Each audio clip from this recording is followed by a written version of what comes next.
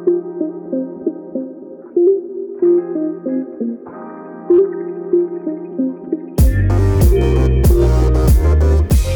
everyone, and welcome to episode 97 of Double Jump Radio, the official podcast of doublejump.co. I'm your host Abir, and I'm joined by my co-hosts John and Kai. Kai, how you doing? I am phenomenal. I'm living the dream every day. How are you guys? I'm good. I'm well. Didn't get to play much this week, but I did get to watch something, and I'll talk about that a little bit later. What about you, John? Yeah, same deal. Not much gaming firsthand, I think, for us this week. Just watched TV, like I think all of us kind of did. And yeah, so we'll get to that later, though. Lots of gaming news, though, otherwise. TV expects nothing of us. You just sit there and you watch it. And that's great. That's the thing. Like, I don't know if do you guys have a hierarchy of this is the TV that I need to pay attention to, and then this is the TV that I can just, switch my brain off and watch? Yes. Yeah, I don't watch as much TV as I used to, so I don't know, kind of. Wrestling's closer to turn my brain off, I think, which I guess counts. I don't know, man. I try and have two shows that I'm watching at a time. One that takes some brain power that I have to pay attention to, and one that I can watch while I am dead to the world and still follow it, more or less. Just eating or whatever. Yeah. There's like, at the moment, I'm trying to watch House of the Dragon. So I've got that, but that's quite intense. So I've also got Batman, which is chill. Yeah. That's what they say about Batman. He's very chill, down to earth. He's just a guy, right? He's just a guy in a cape and a cowl. Friendly neighborhood Batman. That's what they say. He was bitten by a radioactive bat. Bruce Barker. Well, speaking of some going off the deep end with these these character descriptions, how about we switch things over and talk about the news.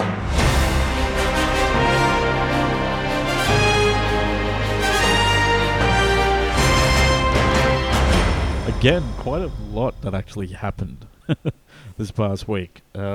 First of all, we had a pair of direct presentations coming from Nintendo and Sony respectively, literally hours after we finished recording last week. So, John, why don't you tell us about the Nintendo Direct that took place last, I guess it was last Friday. Yes. Or / Saturday for you. I mean, Thursday for you.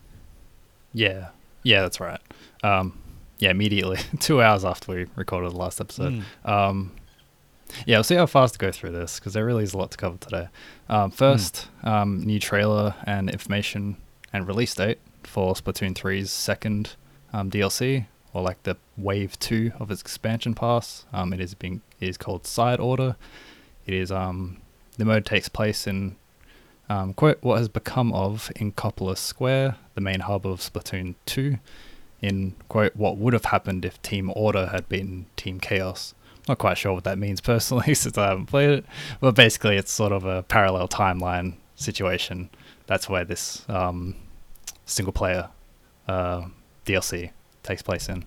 It stars Agent 8, who is the protagonist of the Octo expansion DLC of Splatoon 2, accompanied by Pearl, who is one of the idle hosts of Splatoon 2 as well, alongside Marina, and her Pearl drone, who helps you in combat as you play. So it's as the trailer shows off, it's meant to be very replayable, has kind of a roguelike-ish vibe to it. It's meant to be something you either can, or I don't think you have to at all, but it's meant to be something you can play again and get a very different experience out of. And it's kind of set in a skyscraper-like setting, so you kind of go from one floor to the next, and each time you clear a floor or whatever, you get kind of upgrade like currency you can use to upgrade your abilities as you progress through the spire. So it's the Spire of Order is what it said in the press copy. So, and that is releasing in spring 2024, or here in Australia, autumn 2024. So in 6 months or so, something like that. After that was the announcement of Mario vs. Donkey Kong, which is a remake of the 2004 platform and puzzle game, same title for the Game Boy Advance. More or less the same game, just with, modern day visuals instead. But it does add local co-op with the second player controlling Toad. That's out on February 16th next year. There was one of several shadow drops. After that, the first being for Horizon Chase 2. It is a arcade racing game, very arcadey, particularly. It was originally released for Apple Arcade last year, but is suddenly released for Switch and PC, specifically on the Epic Game Store, when the Direct happened around a week ago. And it also has crossplay support. That's pretty cool. Yeah, it's like a modern take on the Outrun games that Sega released, decades ago at this stage. Yeah, because I think the first one was very outrunny. This one feels like it's kind of evolving a little more to something a bit more broadly arcade racer. Yeah, I think. But yeah. After that was the announcement of a release date for Konami's Super Crazy Rhythm Castle. It's sort of a rhythm puzzle game mashup with co-op support. It's kind of got some like optional like Mario Party or like party games as well. It is releasing on November 14th for basically everything, every console more or less. They also announced that there will be music from Konami's other Konami properties from Beatmania, Gradius, and Castlevania. I just want to jump in and say, not every console, every modern console. Sega Genesis, Commodore 64, the Ouya, I don't think they're getting it. The Atari Jaguar version, that's the one everyone wants to play. I'm desperate to play this on my Ouya that's sitting under my fridge or whatever. My Nokia Engage. The Nintendo Virtual Bring it Boy. out. Oh, no. This is pretty cool because, number one, Konami's making actual games again, which is weird. that in and of itself. But yeah, like the little kind of throwbacks to classic Konami games is kind of cool, especially like the little Beatmania section. It's like, oh wow, it's actually it actually piqued my interest. Yeah, I'm interested. I wonder if this would be like Konami's Theater Rhythm, where it's just a franchise they can use to leverage their long history of amazing in-game music that they don't touch otherwise. Rather than making any of those games. Yeah. Yeah. Yeah, something. After that was the announcement of Spy Across Anya, Operation Memories. This is a life sim game based on the popular manga/anime series Spy Across Family or Spy Family. I'm actually not sure how it's popular. I thought it was. I always called it Spy X Family, but I guess Cross would technically be right. That's what I thought. But there's like Family. there's another manga called Hunter x Hunter that I've always pronounced as Hunter Cross Hunter, but apparently it's Hunter x Hunter. And now I'm just I now need to go look it up for everything. No, it's actually the X stands for 10, so it's actually Hunter 10 Hunter. Oh, okay. Operation Memories is set to launch on PS5, PS4, Switch, and PC next year. And despite the kind of action-y sort of not focus, but content of the series, this one seems to be purely a life sim, like sort of slice of life sort of game, following the main kid character Anya. It doesn't seem to have any of the sort of spy shenanigans that is the rest of the series. So yeah, but that's exactly what a spy would say if they were doing spy shenanigans. True. Think about it. It's just, I mean, I guess like Anya technically was the breakaway character from that show. I feel like she's the one that all the merchandise and everything kind of like centers around. So it kind of makes sense that it's centered around her. But yeah, it's just like, it's like the live simmy part of Persona, but it's a whole game. Yeah, something like that. That sounds good. I'm on board for that. Yeah, I don't hate the idea. It just like Yeah. it just kind of. I was like waiting for the spy stuff to start in the trailer, and then it didn't. And I was like, oh, surprising. Maybe that'll be the sequel, like Spy X Lloyd, and then after that'll be like a Bayonetta style game with like, oh my god, I forgot the mum's name. I have to, but it's like that's not a bad idea though. That Yeah. makes sense. Yeah. I can see that. After that was a new trailer and some kind of new details on the Super Mario RPG remake. Aside from just being a trailer that shows off the game, so as I don't know, I don't think it shows off much new content, especially as a no. remake that we've already can go play. Otherwise, remake will add a new combat mechanic called the triple move. It's a super move powered up by successful moves, or like taking successful actions in its turn-based combat. Once it's powered up, it's basically a super move that you trigger, and the move itself changes depending on who you've chosen to be in your 3-person party, with unique cutscenes depending on who makes it up. And there will also be post-game content with harder bosses that you can rematch against following the end of the game. So after that was the announcement of Another Code Recollection. These are remakes of the point-and-click adventure games. The first one being Another Code 2 Memories, otherwise known as Trace Memory in Europe. This was a DS game. And then the second one being Another Code R, A Journey into Lost Memories, which is a Wii game. Never released in North America, but it did release in Japan and Europe.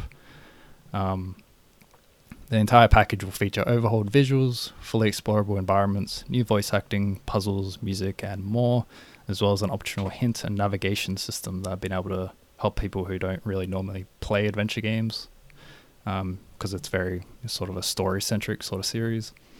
That's releasing on January 19th next year. After that was the first gameplay footage of Princess Peach Showtime, as well as the title. I don't think I had a title last time we saw it. Looks pretty cool. Yeah, I really like the look of it. It's the first... Oh, it's not the first game for Peach, but it's the first game in a while, and it's a very new game as well. I think the first one was a DS game that was purely platforming. Yeah. This one's a bit different. It shows Peach transforming into different starring roles, because it's very theater themed. Each starring role has a unique ability and types of gameplay involved, so doesn't from what they've showed of the trailer, it doesn't seem to be just platforming or just combat. It seems to be lots of different types of gameplay depending on what roles you have. So the trailer shows the roles of sword fighter, detective, pastry chef, and kung fu master. So it's all very different. So the chef seems to be a lot of cooking mini games based on what they're showing. And detective seems to be more, I don't know, that one looked quite basic. I guess puzzle focused actually, depending on what the actual game ends up being. So yeah, They what need do you to guys use think some of of that their. They need to use some of their other franchises. Peach, puts on a detective costume and suddenly it's exactly Ace Attorney. Should be a lawyer outfit. Lawyer Peach. I mean, I think this does. This is the second major media release this year with a pink female main character who can play different roles. But I think this might have a more positive message for women than the other one. But I love the aesthetic of the stage play. It's a really neat kind of aesthetic to work with, and it really supports the idea of set changes and background changes and different costumes and stuff. I think that's a really great way to kind of present that idea. I just really hope that they do the theatre idea right. I want to see a Toad working as a stage manager, stoned out of his mind, but doing a bang-up job anyway.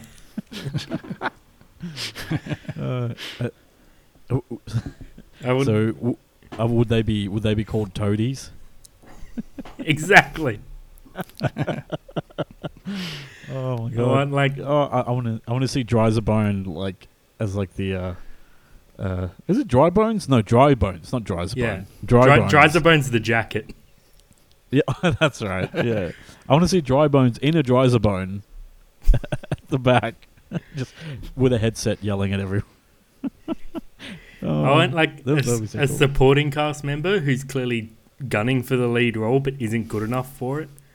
I want to see maybe Toadette is like angling for the Peach role. Understudy. Yeah. trying to worm her way in front of Peach on stage every chance she gets, showing off. That'd be cool. I think there was a game on, I think, the PS4 or PS3. Am I thinking of not Unravel? I think it was. Is Tearaway? I'm not thinking. Is it Tearaway? I think there was. Are you talking there about was Puppeteer, I think? That's what I'm thinking of. Yeah. Yes. There was a game like that, like a couple of generations ago, that had this kind of theater aesthetic, which kind of flew under the radar, but I feel like was very well received back then. Yeah, definitely had its own fan base. It made me think of Battle Block Theatre Oh, yeah. as that sort of theatre framing device style. Mm. I mean, it kind of weirdly reminded me of Luigi's Mansion a fair bit, like the third one. I think it's because the setting of the third one is like a hotel with a lot of like theatrical style settings. So I think I don't quite remember now, but there's a lot of like themed floors. That's probably why it reminded me of it now. But I like how it like throws back to, because I think it was meant to be like deliberately throwing back to the origins of Mario as sort of like a stage play-ish. Like thing. Like I like the idea of going back to that for Peach to like create something new out of that idea. Yeah. Mm. Hell yeah. So Princess Peach Showtime is releasing on March 22nd next year. After that was the announcement of Saga Emerald Beyond. Next entry in the long-running JRPG series. I'm releasing on PS5, PS4, Switch, PC, iOS, and Android early next year. The announced features for the game is 17 unique worlds, 6 leading characters. Has apparently from the press release, it has the greatest number of branching plots of any game in the series. It says, quote, even selecting the same protagonist for a second or third or fourth playthrough will lead to completely new events and stories, completely fresh path and experience. Which I've heard a lot of this series. That kind of, yeah, it makes me think it's like, oh, maybe this is the time to get into it. But apparently it's also a sequel to like one of the hardest games in the series this time. So we'll see how it turns out. So you got to go back. You've got 6 months to go back and finish the hardest game in that series, and then come back. Yeah, that sounds like something I'll do. After that was the announcement of Tomb Raider 1 to 3 Remastered, coming out for most consoles and PC, coming out on February 13th, 2024. So the whole collection includes 1, 2, and 3, and the expansions for each one. Include upgraded graphics with the option to switch to the original polygonal look at any time, like Master Chief Collection or several other remastered does the same thing. Yeah. It definitely, I think the upgraded graphics still look like they're from and it looks like the graphics of like a PS2 re-release of it, which, so even though the upgraded graphics have still got that kind of, I guess now would be considered a retro vibe as well, like a retro 3D vibe. It's an interesting set of games to do it with, because the first 3 Tomb Raiders were very I don't know, I just think of them as being very like they remind me of the original Resident Evil games, where they're very stilty, like, you know, you can't really move in a smooth arc or anything like that. It's very clunky animation wise, so it's interesting that they've gone back. I think that's why it's still kind of PS2 vibes, is the puzzles in those 3 games are built around blocks and things being cubes. And you can't really keep those puzzles without keeping that style. They were intrinsically linked. Yeah. How much tessellation can I add to this block? How much depth can I add to these textures? Ray tracing. I do like that they're releasing on February 14, which is Lara Croft's canonical birthday. Oh, That's a nice, that's neat. Oh, nice Yeah. little thing. nice. After that was the second shadow drop of Trombone Champ, the sort of comedy rhythm game that went viral for a moment last year, where you're just playing a trombone badly by nature, like innately. It can't not be goofy. It was on first launched for PC on Steam last year. Now it's available on Switch now. After that was another shadow drop for War Tales. It's an open world tactics game, a lot grimmer and harder than Trombone Champ probably is. It's been in early access for a couple of years, launched fully out of early access in April this year, and is now available on the Switch. Heard a lot of good things about that one actually. I'm kind of curious how that port turns out. After that was the announcement of Contra Operation Galuga, being developed by WayForward for PS5, Xbox, PS4, the other Xbox, Xbox One, Switch, and PC for early next year. We'll have 8 stages, multiple playable characters with distinct abilities, new and fan favorite weapons, but with stackable upgrades and incredible overload abilities. And multiple difficulty options and a wealth of extra content. So WayForward's got like a pretty solid track record for this kind of stuff. But I'm curious how they can make a Contra game more accessible without dulling it down too much. Like knowing that I know that series especially well, but I definitely tend to associate difficulty with it. So I'm curious how that turns out exactly. Yeah, that's where the... Is it Contra that had the Konami code originally? Is that the one? Okay. So that definitely has a pedigree of being difficult. Basically, unplayably hard unless you use the Konami code. Right. Maybe that'll just be built in. The Konami code takes you back to 3 lives. You start with 30. Yeah. Fair enough. After that was the announcement of Unicorn Overlord, a title I quite love, a tactical RPG by Vanillaware, the rather celebrated developers behind 13 Sentinels, Dragon's Crown, Muramasa, and Odin Sphere.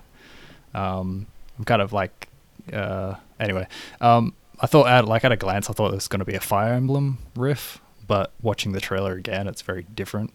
It is, from the press release, the features are traverse a vibrant world, assemble units and direct them into exquisitely animated battles, perform heroic deeds and grow renown through the 5 nations, and cultivate a grand army with over 60 unique characters from humans and elves to massive beasts and heavenly angels. Due out on March 8th next year. The gameplay, like, the more I was revisiting the trailer today before we're recording this, I was kind of like expecting it to be more Fire Emblem-y, but it's actually, like, I think like a lot of their games, it's actually fairly dense mechanically. Like there's a lot going on. It's got kind of like a real-time strategy vibe from the overworld aspect instead of like sort of the turn-based grid system of a lot of tactics games. It's like in real time and everyone's kind of moving around, and then you get into the actual combat, like a turn-based one-on-one combat with parties, and that also seems to be like working on not layers, but like, you know, kind of a forward and back system like Etrian Odyssey or something. So it looks like there's a lot more going on than I expected, considering. And also it has got like a battle system. It's got that battle system that was it Adventure Quest? Was like that browser, like I played it so much when I was a kid. Yeah, exactly. It's like the individual battles look like that to me. It's and it's a bit of a callback, but that's what it looked like to me. Right. After that was a new trailer for Luigi's Mansion 2 HD, the Switch re-release of the 3DS title. I don't think there's much new info. The only new information I could see, I'm not sure if it was available already, was that there will be a scare scraper mode that will have local and online co-op available. And I just love the puns in there, like the poltergust was another good one. That's a classic. It's what I want out of a Luigi's Mansion game, primarily puns. Yeah, so Mansion 2 HD will come out in summer 2024 or winter here. After that was yet another shadow drop for F-Zero 99, the F-Zero game everyone wanted. It's a free download for Nintendo Switch Online members. Replace, kind of the next in the line of 99 titles of like Battle Royale retro Nintendo games. Yeah. What were there? Was it Tetris 99? Was there a Pac-Man 99? Yeah, pretty sure. And I think was there a Mario one as well? I feel like there was a Mario one. There was a Mario 99. There was? Yeah. Okay. F-Zero 99 is based on the SNES original title, F-Zero. So it's, it's the oldest F-Zero could look, I guess, gameplay-wise and visually. There are unlockable customization options for both your car and your player profile. And there are also several different modes. So there's Mini Pre and Grand Prix modes that appear on such schedules. Challenge you to compete and qualify in a series of races. There's Team Battle and the Extra Pro Tracks mode that rotate throughout the day. And there's also a practice mode where you can race against your own ghost. And yeah. In a way, it looks like a lot of fun. Aren't we all racing our own ghosts to the grave? That's true. That's very true. We've got to manage our energy, got to not bump into each other. Yeah, it's a very appropriate metaphor for life. The rat race, if you will. That's philosophy, kids. I'm glad Nintendo can teach us these things. After that was the announcement of Bandle Tale, a League of Legends story, coming out on Switch and PC next year. It is a crafting RPG by the developer of Graveyard Keeper, set in the world of League of Legends. I don't think there's too much else on that game yet. It's a very pretty game. Yes. After that was another League of Legends story game, Song of Nunu. This game was already announced. This is basically just a release date, November 1st, later this year. It is a single-player story adventure game by Tequila Works. They're the developer who made Guilt for Google Stadia and now everything else. And the Sexy Brutale and Rhyme years ago as well. Yeah. Oh, I love the Sexy Brutale. What a game. After that was the release date of Eiyuden Chronicle 100 Heroes. It had a Kickstarter several years ago. It's been delayed a few times. It is a JRPG from the key developers behind the Suikoden series, or Suikoden, coming to most consoles. Classic RPG series. JRPG series. Yeah, it existed in a time where I think I only became aware of it like a year or two before the Kickstarter happened. I don't think I was I somehow did not hear much about that series at all from it wasn't like a Final Fantasy where it was huge in the West. I think it was very much like if you played it, if you even knew about it, you were very much into the Japanese scene. Like you're deep into the JRPG scene. Yeah, so that is coming out on April 23rd next year. It'll also be available on Xbox Game Pass. And yeah, so that's exciting. After that was the announcement of DLC for Eastward, called Octopia. It's launching this holiday, in quotes, so no specific release date, but this year for Switch and PC. It was not announced for Xbox One, the port that came out around 9 months ago. Oh, okay. When I checked earlier. So, yeah, not sure if it's coming to that platform. Yeah, they were Blocktopia.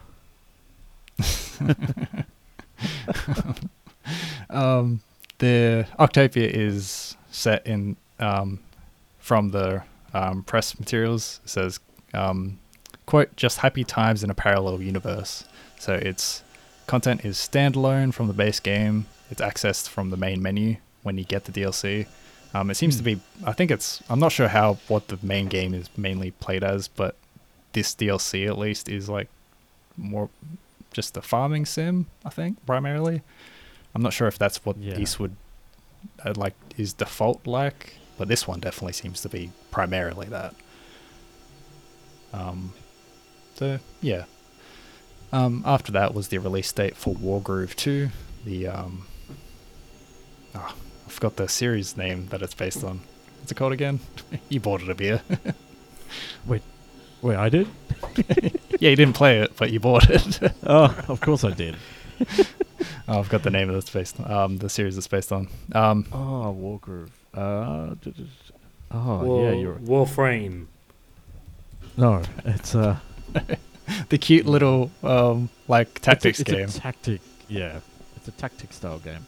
Wait, you mean like Advance Wars? Is it? What do you? Yes, I think that's it. Why don't I remember? Yeah, I think it's its own. Yeah, that's it. Yeah, Advance series, Wars. but it's based on that style. No, that's what I was trying to remember. Yeah. Oh. Well, glad we figured that out.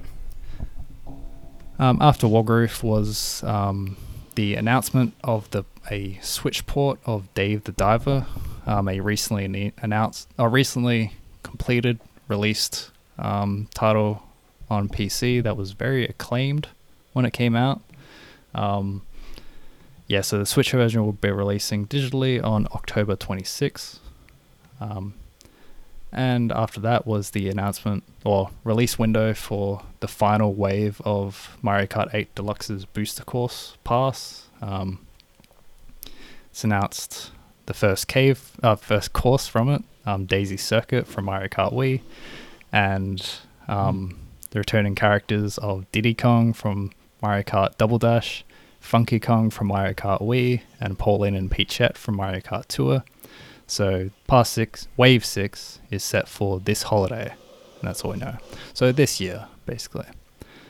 Yeah, I was very disappointed that they said, "Oh, Diddy Kong from Mario Kart Double Dash." I'm like, you mean Diddy Kong from A, Donkey Kong Country, and B, Diddy Kong Racing? But I guess maybe because they were rare developed titles, I can't mention them. I don't know. I think they just wanted to link it to the Mario Kart series. That's what they're I not- was thinking, but then I'm like, They're not really no. returning from Diddy Kong Racing. True, that might imply that there's like a whole bunch of like new stuff coming from that game. Yeah. People start suddenly putting together like a Zelda timeline of Mario Kart. In this timeline, Diddy Kong is alive. Where was Diddy Kong during the events of Super Mario World? I have to know. Why weren't you there, Diddy? You are the original Diddy Kong. How could you let this happen, Diddy?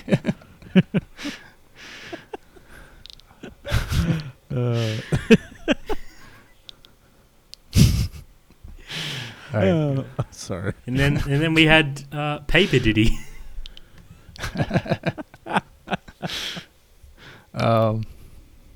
Yes, so lastly, the announcement of Paper Oh, you mean P Diddy?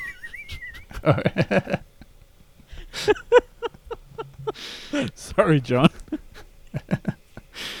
What was I saying? Yes. The announcement of Paper Mario The 1,000-Year Door, a remake of the original GameCube game with, quote, updated graphics. So from what we've seen with the trailer, seems to be visually tweaks that are more reminiscent of later games in the series, sort of being more craft-based. You know, like where you kind of get a sense of the cardboard and paper and textures being a bit more lifelike. So 1,000-Year Door, I think, is like broadly regarded as like the best entry in the series, as well as the first. And it's also the first re-release of the game since it came out in 2004, so it's been kind of a long time coming. So the 1,000-Year Door is set for next year, and so got a good number of releases from Nintendo for the Switch next year already. I don't know. I get the sense that all the games announced here, like the fact that there aren't any major new releases from Nintendo proper, kind of suggests that these are like the games you announce for the end of the console's life. Yeah, like is 2024 the final year of the Switch being the only like main Nintendo console before the sequel? I agree. It does sort of feel like we're at that winding down period where they're still putting out, some really great sounding games, but I think we're done with the big hitters for the Switch. Yeah. Really is a lot of remakes, actually. There was Mario vs. Donkey Kong, and there was Super Mario RPG, There's and Tomb another Raider. Code. And then, Thousand Year Door. just from Nintendo, I mean. There's like, there were 4 remakes from them in this direct. It's a lot. But yeah, otherwise, I don't know, not too much stood out for me from the direct this time. Like, I'm excited for the Thousand Year Door because I've heard good things about that game forever. But and Peach game looks fun. I think that could be quite good, depending on how it turns out. Yeah. But I think those ones seem great. I'm excited for the Tomb Raider remaster, but that's just because I'm a big Tomb Raider fan. yeah.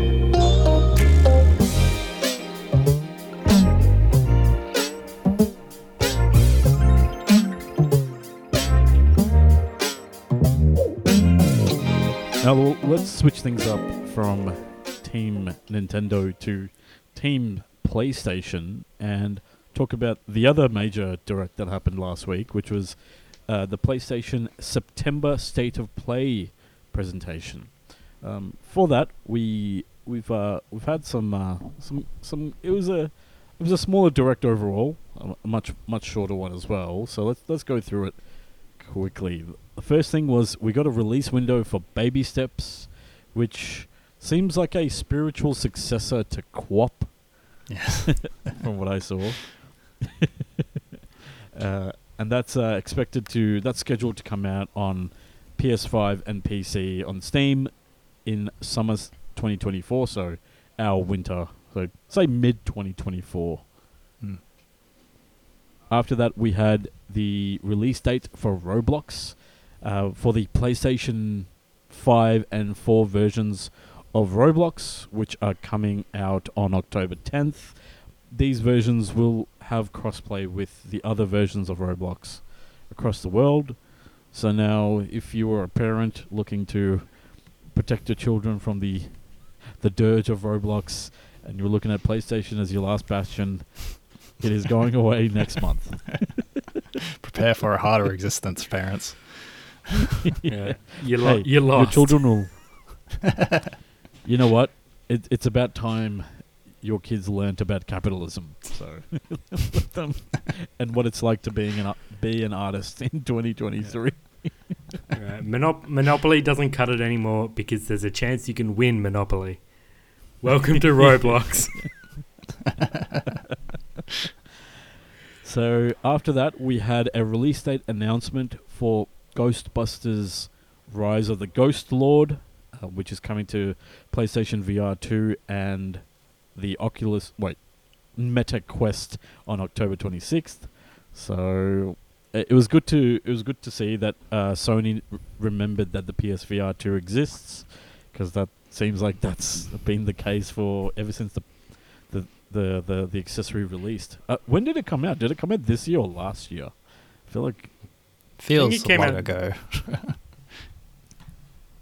I feel like it actually hasn't been that long since it came out, but it just seems like a long time because no one, like Sony, hasn't spoken about it. Yeah. It was February this year the VR2 came out. See, if you said it came out 2 years ago, I'd be like, oh yeah. That's just time at the moment, though. You could tell me anything came out at any time, and I'd just shrug me. Like, yeah, probably. Was it pre-pandemic or post-pandemic? Yeah. We got to know this. That's all that matters to me at this point. Did it happen before Yeah. the world went to hell, or afterwards? Well, speaking of the PSVR 2, we had new footage of the VR mode for the Resident Evil 4 remake, which is coming to PlayStation VR 2 as a free update later this year. And it was good to see confirmation that it would actually be the full campaign, and not just like a separate, like smaller mode. The other in related Resident Evil 4 news, the separate ways, I guess, free. Is it a free update or it's a? No, it's not. Okay, so the Separate Ways one, Separate Ways kind of DLC. It's a reimagined version of the mini campaign that was part of Resident Evil 4 when it was originally released, and which focused on Ada Wong, who's seemingly been, I think she's been infected by one form of the Lost Plaga virus, and she's kind of searching for a cure.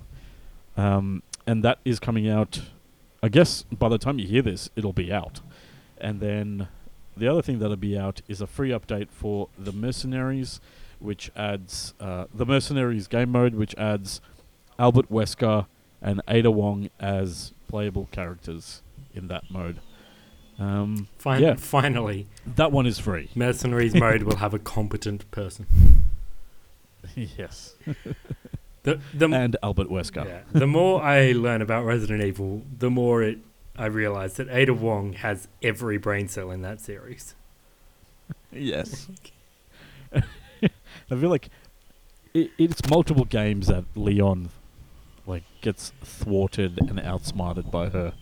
He's a bumbling idiot in comparison. It's always played as Ada being incredibly intelligent and playing both sides and pulling the strings, but everyone else in that series is so fucking dumb that Leon! That's what I think of when I think of brain dead characters in Resident Evil. Sorry, that was so accurate, and it came out of nowhere. Jesus Christ! Didn't mean to scare you there. It's my alter ego. I role play as actually on the weekends.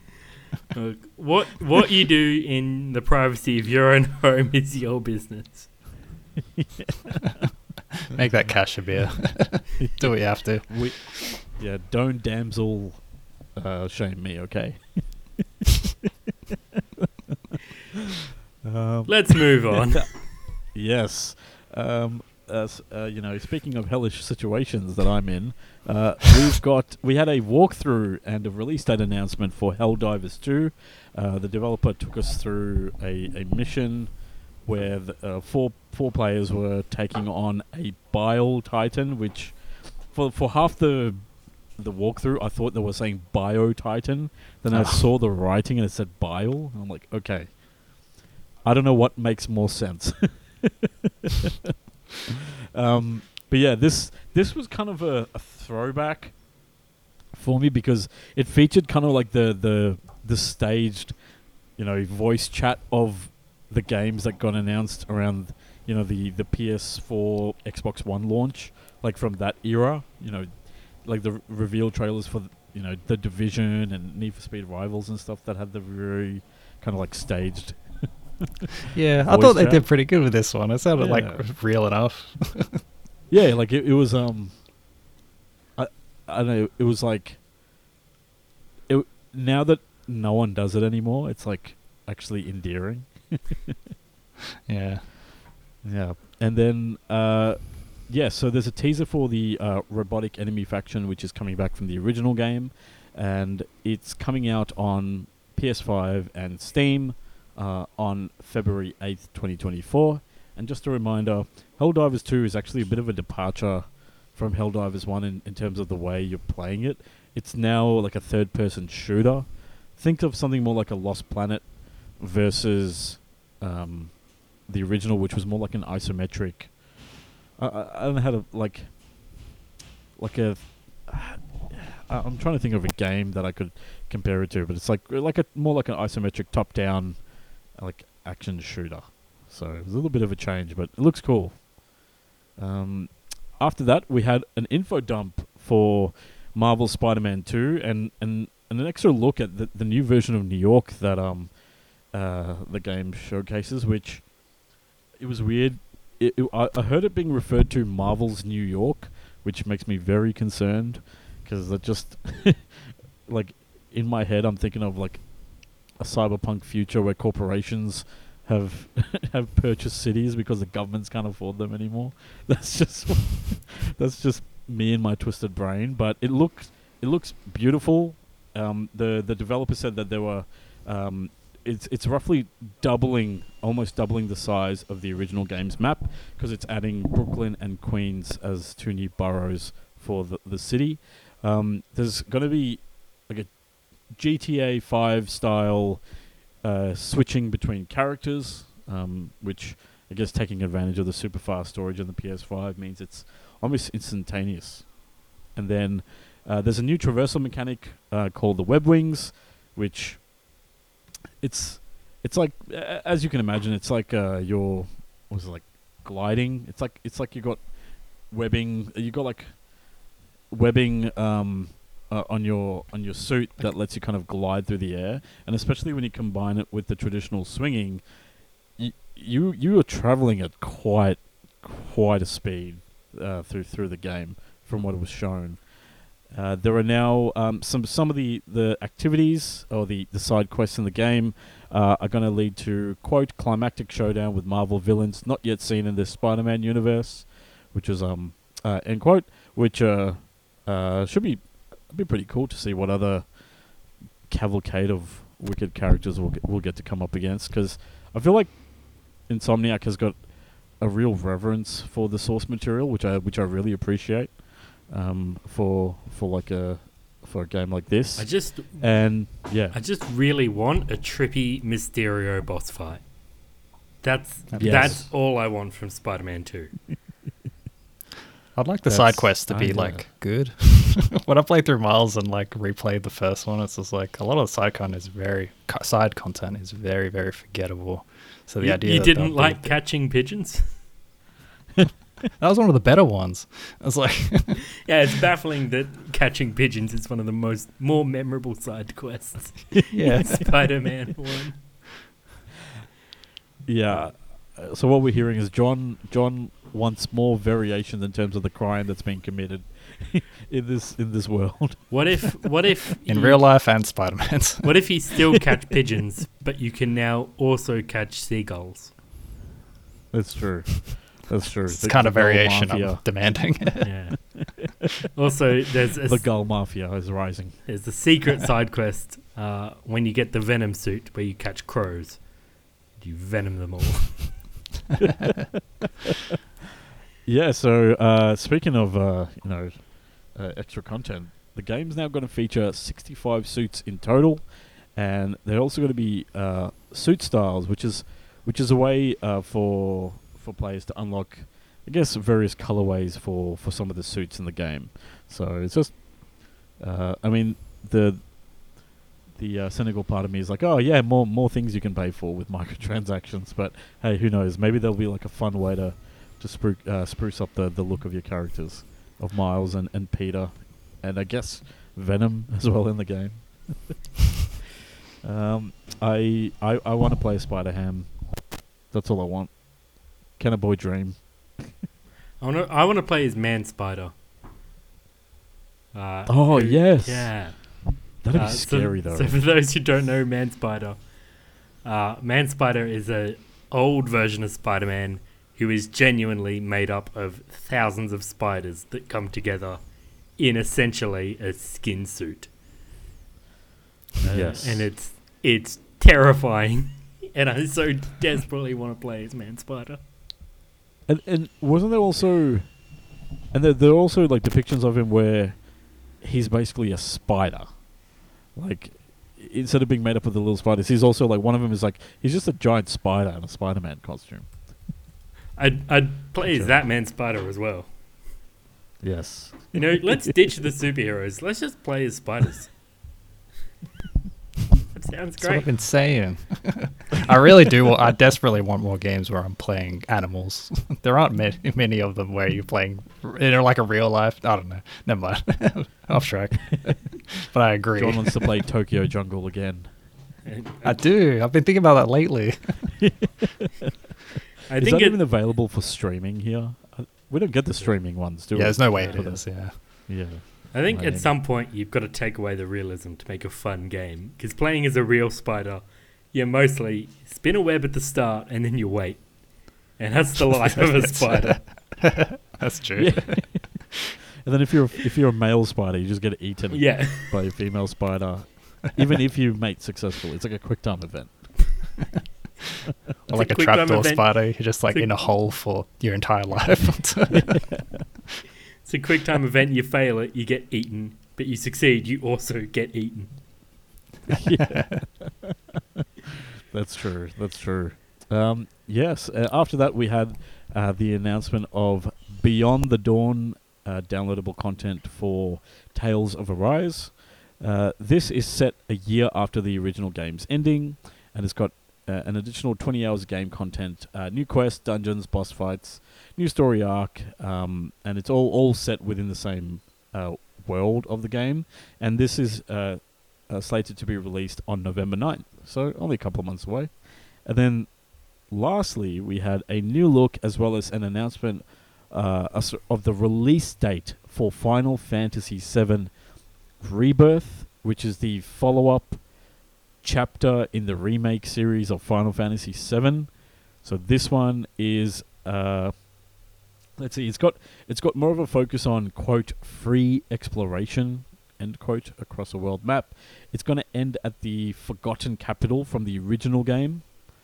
There are now more team-based abilities in combat, and that this game is standalone. So your save data from the previous version of the game, so whether it's Final Fantasy VII Remake or Final Fantasy VII Remake Intergrade, which was like the updated version that came out on PS5, you don't need save data to come across from that, and having that save data won't necessarily affect the story in any way, but it will mean that you can unlock some in-game bonuses, which I don't know, I feel like there's a missed opportunity. That could be really cool. Like depending on what you did in the first game, you can get some like some different dialogue options or something. But hey, you know what? It takes long enough for these games to come out. I'm just hoping that in 2 to 3 years, when Rebirth's PC version comes out, it's gonna have graphics options besides high and low, which apparently that was all that the remake got on PC. It's like 3 options. So we'll see. The game looks gorgeous. Like I think graphically it looks very impressive. So like Square Enix has done another banger job in terms of the graphical fidelity of the remakes. And yeah, like that, I think the larger scale of it looks really, really cool in the modern engine. Yeah. Cool. Not a Final Fantasy guy, but it looked pretty good. And I struggle to remember the names of everyone in that character in that in that trailer. I'm like, okay, that's Soldier Guy. There's brunette Soldier Guy. Okay, that's Sephiroth because he's the hot half demon guy. Man, it's hard to forget Sephiroth's name whenever he appears. The music screams it at you all the time. That's true. Yeah.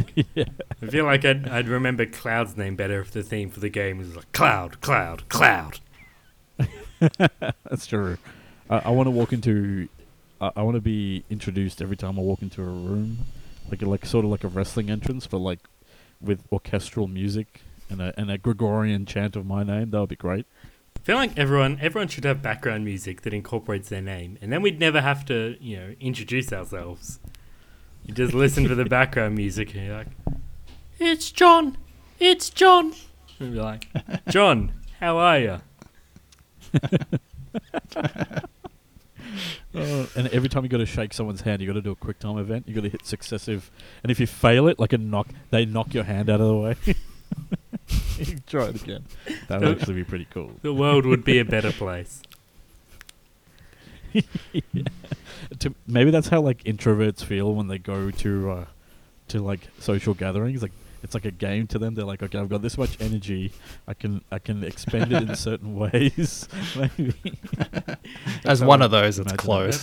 Close that's enough. That's just spoon theory, but Resource management. yeah. John's he's just got 4 dialogue options, and they're trying to pick the one that is gonna win over the person. Yeah.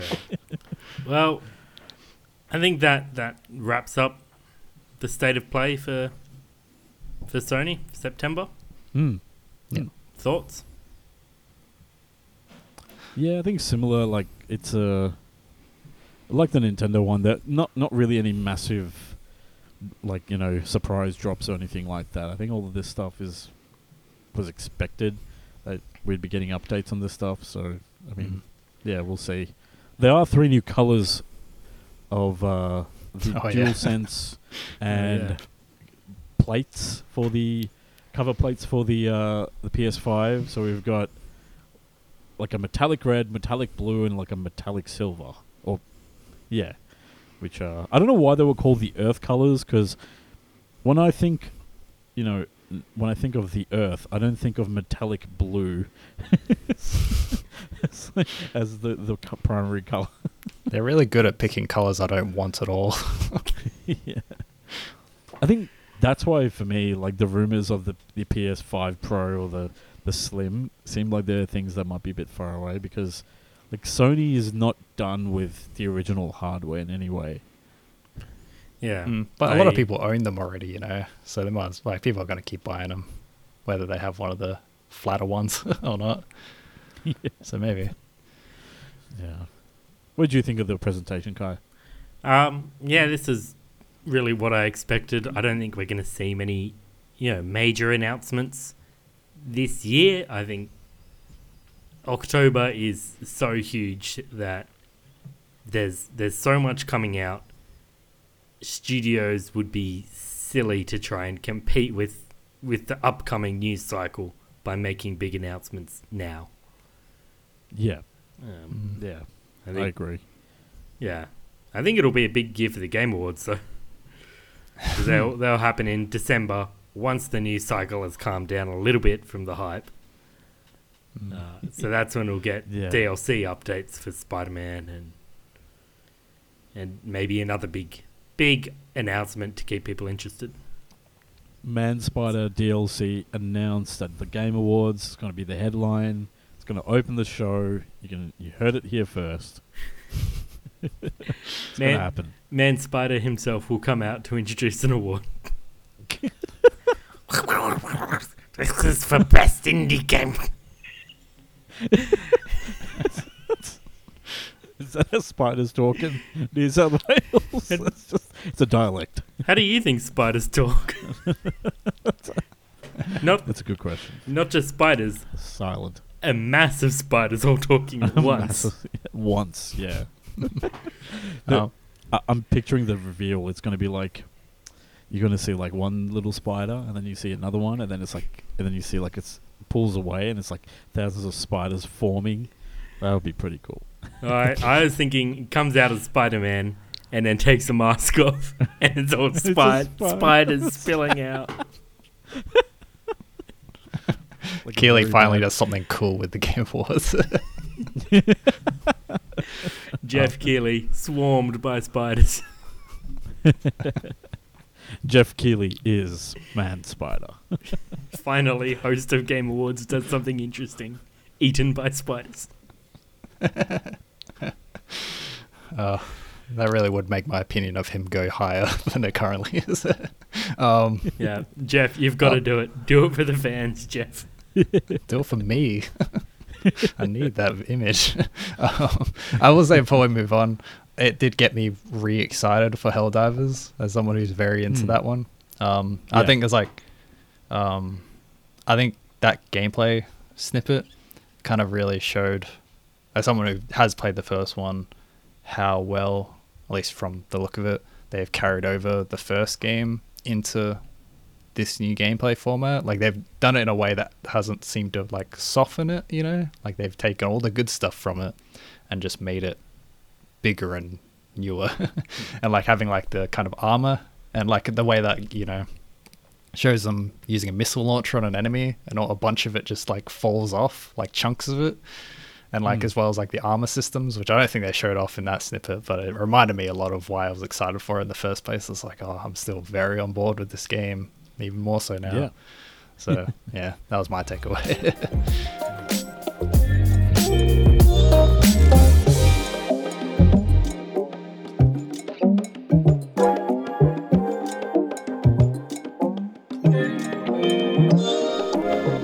Well, Well, it seems like everything wasn't all rosy in the world of games. Seems like we had a little bit of turmoil at Ascendant Studios, Kai. Turmoil is certainly one word for it. So the studio behind Immortals of Avium, or Ascendant Studios, has laid off about 45% of their staff just weeks after the game's release. Work is estimated that before the layoffs, the studio employed between 80 and 100 people. Around 40 of them were laid off in this latest batch. One former worker said that the poor sales of Immortals of Avium were cited for the layoffs, which were then said to be necessary to keep the studio running. So after that story Bit of a shame. came It's out terrible. on... It is absolutely a shame.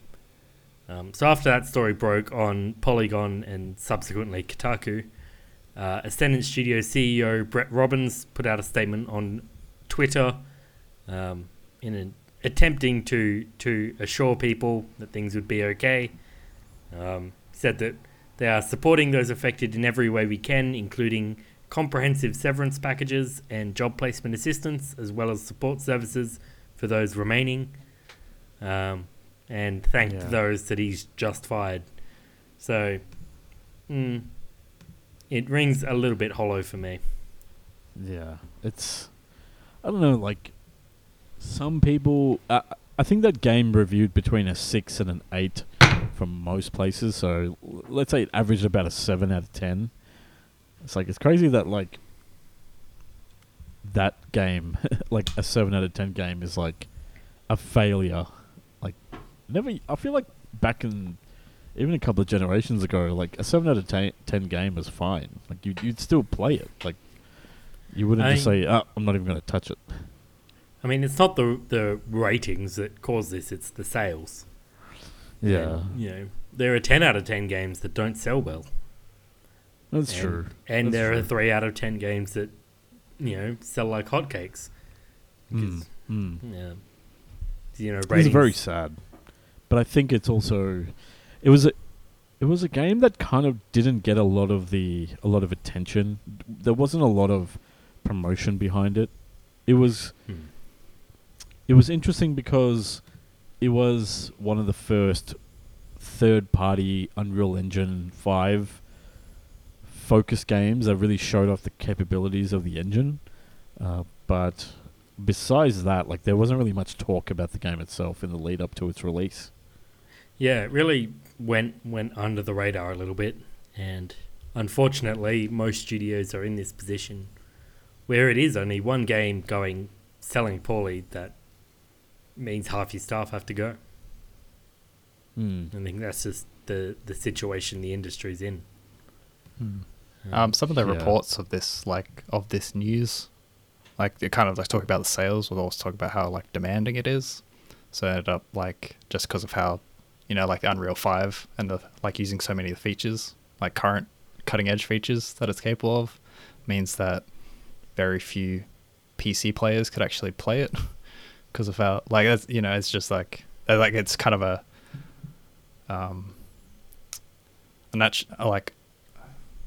unfortunate result of like pushing for a game with a smaller studio on like with more impressive visuals to try and like get attention, push themselves further, like push their their creation further. I don't know, you know what I mean? It's a pity, and it's like and it's like that. It's a pity that's the it hurts them ultimately. Like, they're already in a tough position, and it's like that kind of risk reward of, do we push further and kind of like helps us get attention. But it wasn't a bad decision, it just hasn't paid out this time. And now we see the consequences. But speaking of bad decisions, a beer. Yes. So I've had some developments in the world of Unity from last week. So last week we talked about the fact that Unity announced a decision to implement a runtime fee for developers. So they'll essentially be paying a tax when more than a certain number of installations of the game of Unity powered games have taken place, and this was something that was retroactive to anyone who had used Unity as a game engine, which needless to say, it caused a lot of a backlash, and there was a lot of like lack of clarity around the specifics of who will be affected and how they'll be affected. It very much seemed like a decision that wasn't very well thought out. And the other thing that made it worse was the fact that a lot of senior executives cashed out their Unity shares just shortly before the game came, before the announcement was made, and that didn't really, and that kind of hinted at the fact that even the senior executives knew that this would be a bad decision, and so they decided to divest their shares rather than hold on to them and lose a lot of the value. So since then, the first thing, a couple of things we had was Unity apologized for the, number one, announcing the fee changes, and number two, a lot of the lack of clarity and the negative impact it's had on developers. And yeah, like imagine being a smaller developer and then basically your profitability has gone out the window because of a change made to a contract that you signed potentially years ago, but it's like the rug's being pulled out from under you. So this is the statement. This is coming to us via Kotaku. Quote, "We apologize for the confusion and angst the runtime fee policy we announced on Tuesday caused. We are listening, talking to our team members, community, customers and partners, and we will be making changes to the policy. We will share an update in a couple of days. Thank you for your honest and critical feedback." End quote. So following that, Bloomberg reported that Unity briefed its staff on the changes to the runtime policy, and the details, which as yet haven't been confirmed, but the details that were apparently shared with internal staff at Unity were that install fees would be limited to 4% of a game's revenue for customers whose games make more than $1 million, $1 million US dollars. Furthermore, and that Bloomberg understands, while its sources say that installations counting towards that threshold will not be added retroactively, and that it is considering a cap on any potential fees. So it's you need to get to the $1 million in revenue going forward. So if your game had already reached $1 million in revenue previously, you're not going to have to retroactively pay these fees. It's only going to apply if your games reach $1 million after whenever this announcement gets made. And then this is a report originally from the ABC, but shared by Kotaku Australia, saying that,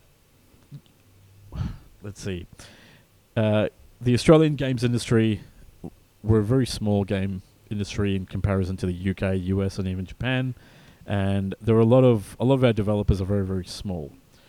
So quite changes like the ones Unity outlined last week would be a crushing blow to a local scene only now securing reliable government funding, end quote. And that is a reference to the to Screen Australia's expansion pack funding initiative, and as well as the digital tax offset that is going to come into play over the coming years. It's yeah. I guess I didn't really think about the impact it would have on our scene here in Australia, which that's kind of bad on me. But yeah, considering the fact that we're so small, it does make sense that a lot of our developers are using Unity as their game engine, given their size. Yeah, Australia is a Unity-heavy country in the game dev space, at least.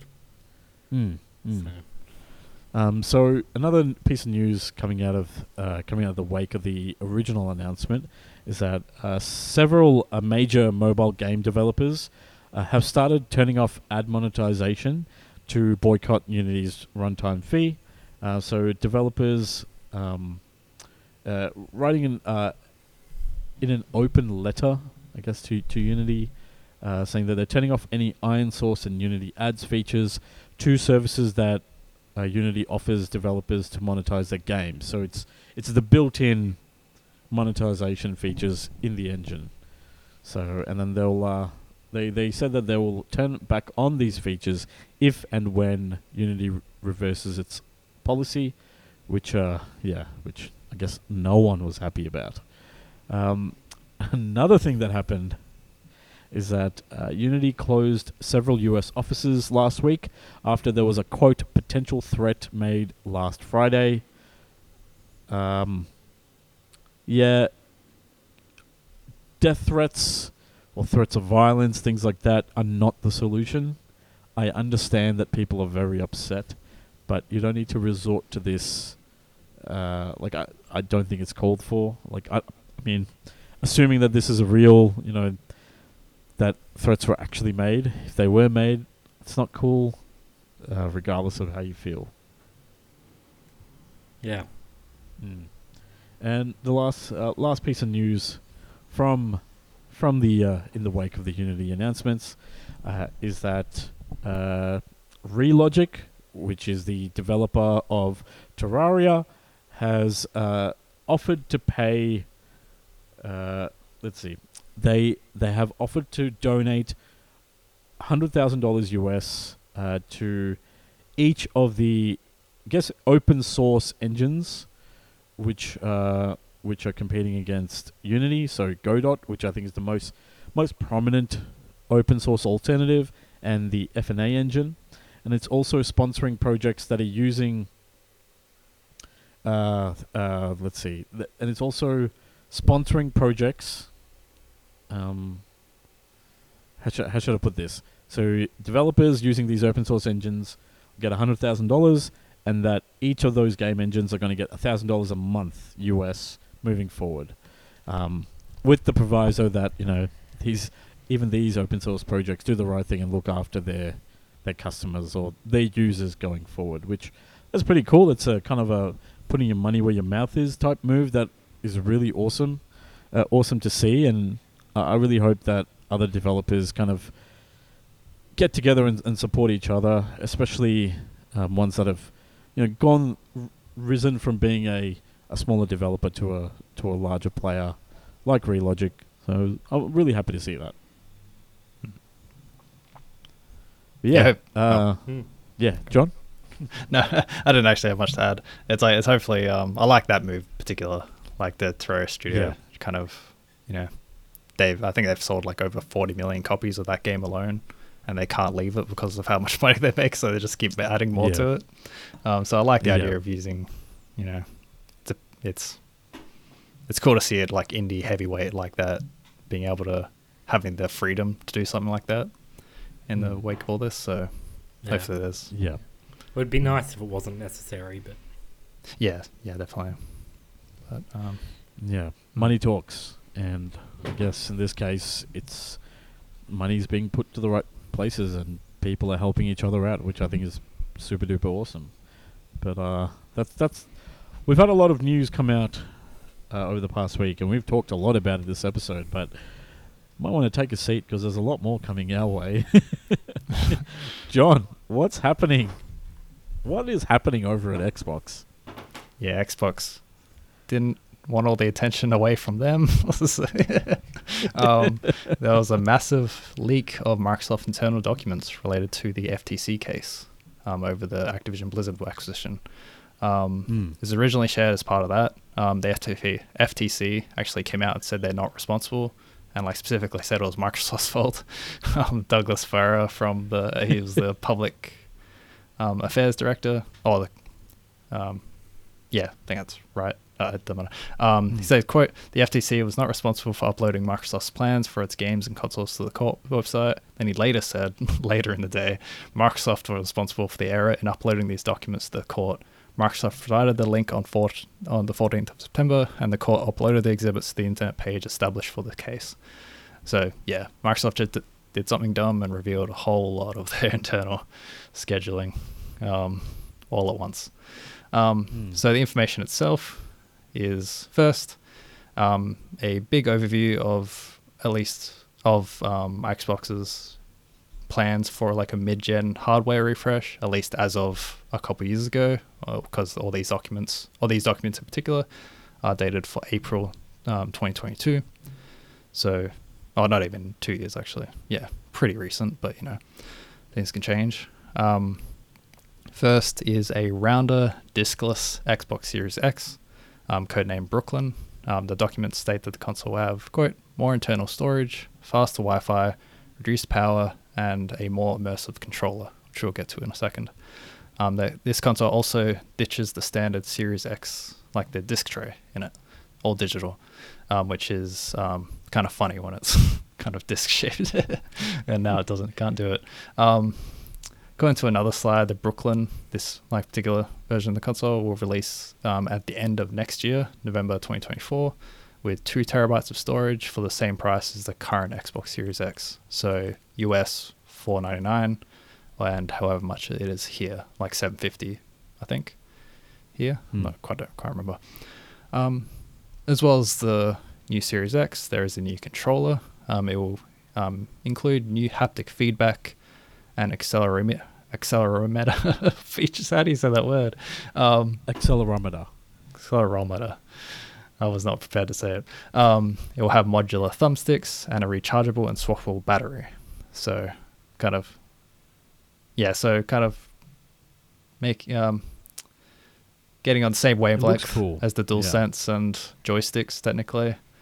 Modular thumbsticks kind of echoes the Elite controls a little bit, and the rechargeable swappable battery seems to be a bit of a... I'm not sure how... they've had that before, but I think they changed over with the series consoles to internal batteries, so they're kind of jumping back, maybe? I've got an Xbox Series S, series controller that I play with my PC, and it still has a AA, you still put in AA batteries in there. Okay. Yeah. But I use rechargeable batteries, like myself, but I'm not sure if that's... Yeah, this is a different change up to it. I don't know if it's better or worse, because maybe it is better in the long term, because it means less people are gonna be inclined to use disposable batteries. But on the flip side, the batteries themselves are proprietary and have their own life.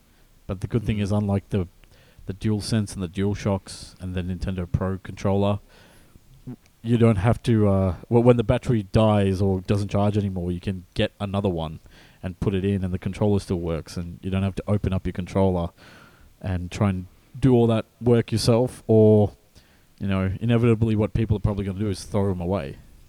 Yeah.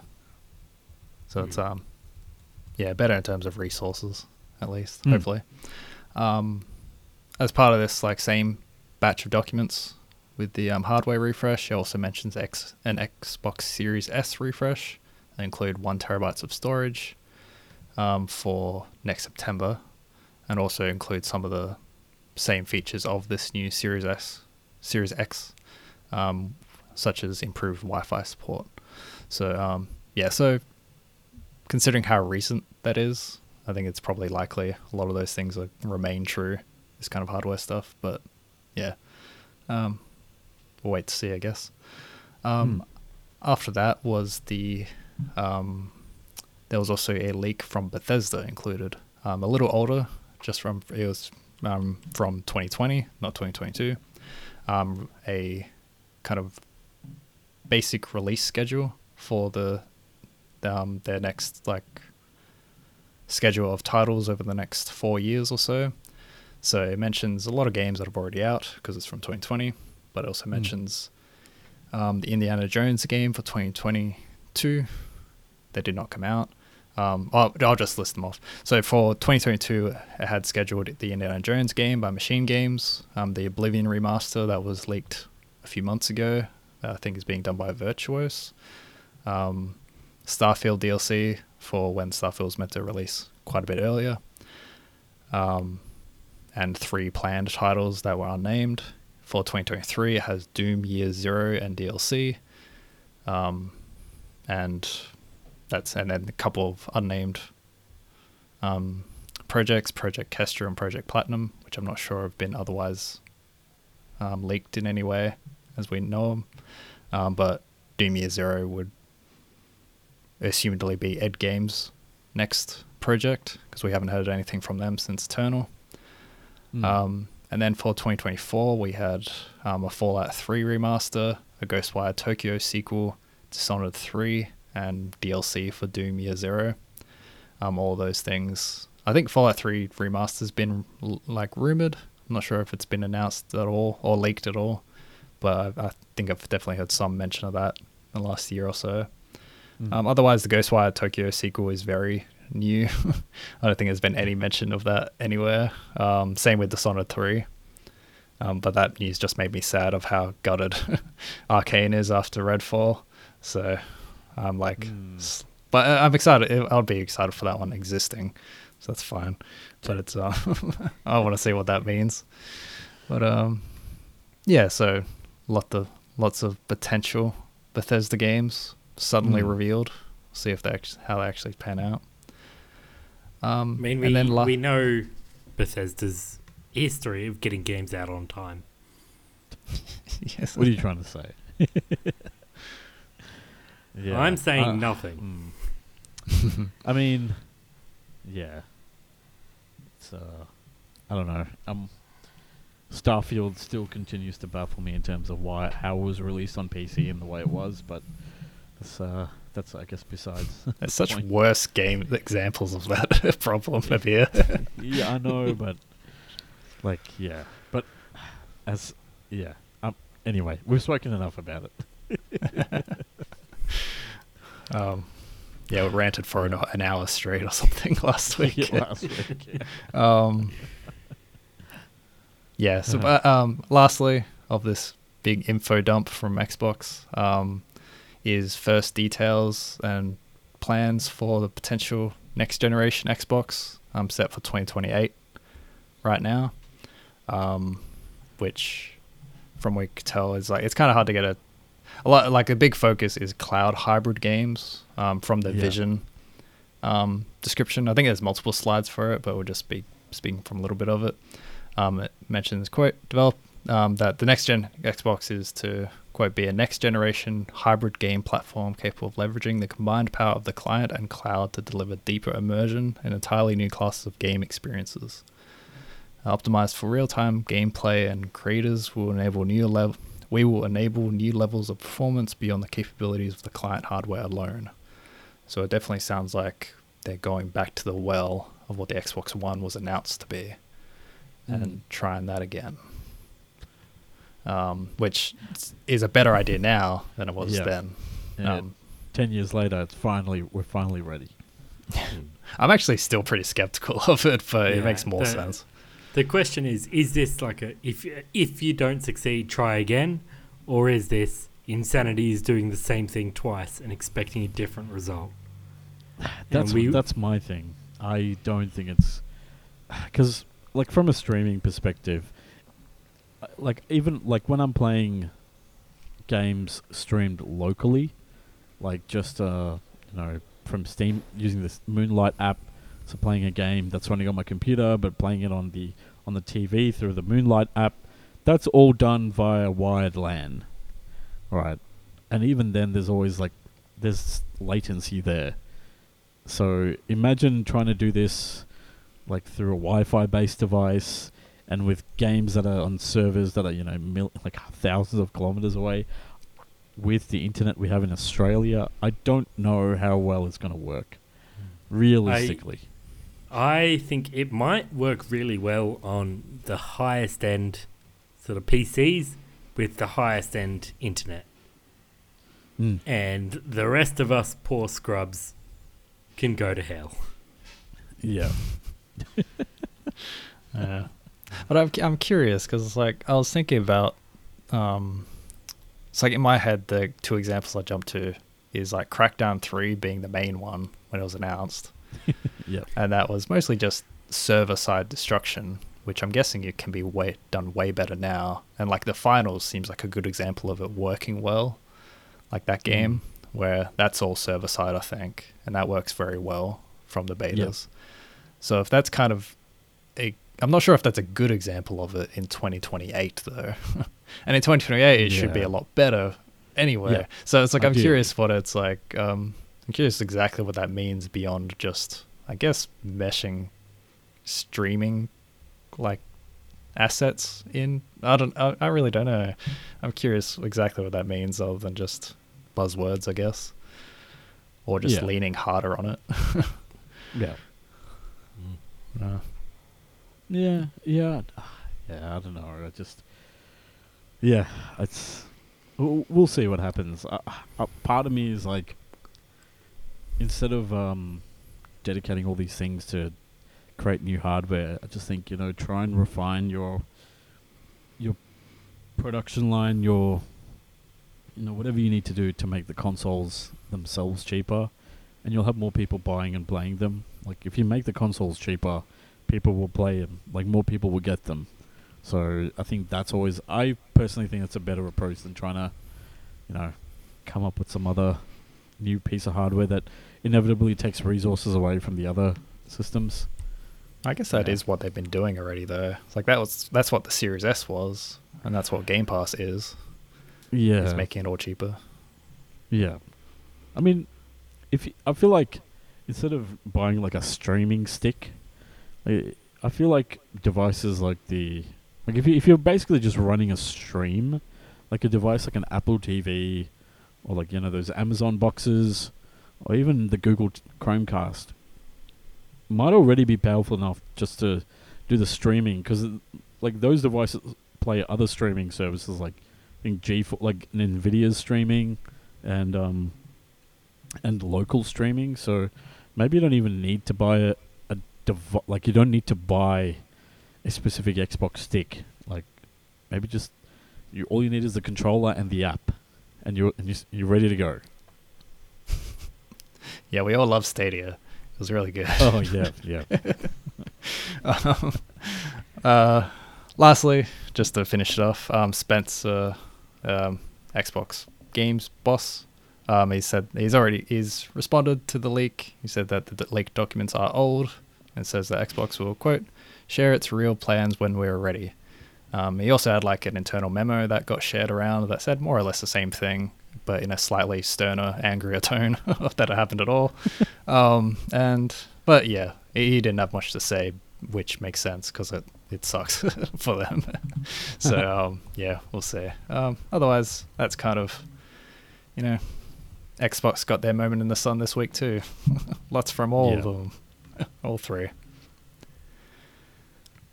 Yeah. A big week for news. Yeah, and I don't know. It's yeah. I'm excited for what 2024 is going to bring, because it seems like there's some cool games coming out. But yeah, please. I'm just saying, like, looking at the Bethesda stuff, just reminding me, just like, please make sure your PC versions run well. Just please, I beg of you, just take my money, but give me a consistent experience. Because the other thing that reminds me of it is that Jedi Survivor got an update this week or last week, and the PC version is still broken, and it's like unplayable. It's like, why? Like, it's just it's been like 6-7 months, and I was watching the Digital Foundry video about it, and the one thing they pointed out was that the language on this versus the language on the updates that came out previously, and even for the original game, makes it sound like this major update that came out this month is the last update for the game. So potentially this game could be broken just forever. Right. I don't think that's good enough. Like, come on.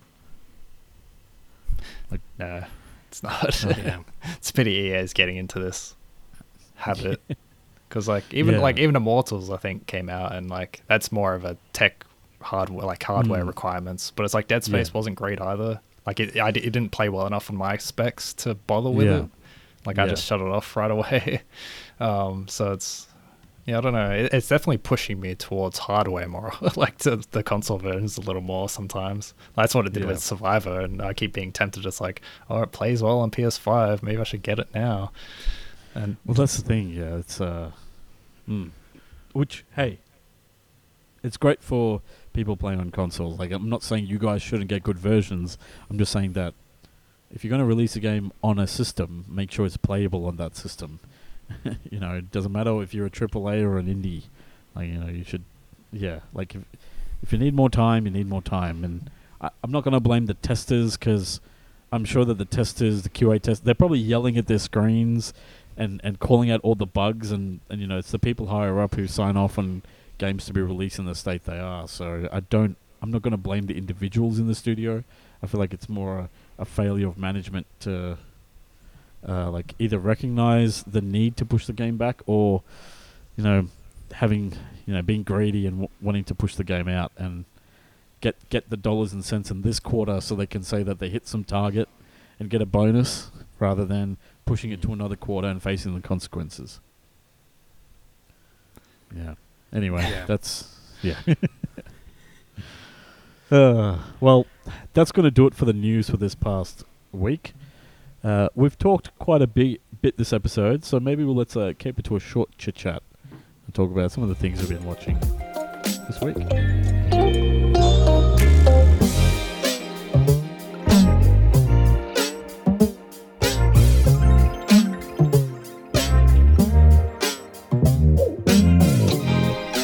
John, I completely forgot this thing. This show existed. Winning Time: The Rise of the Lakers Dynasty.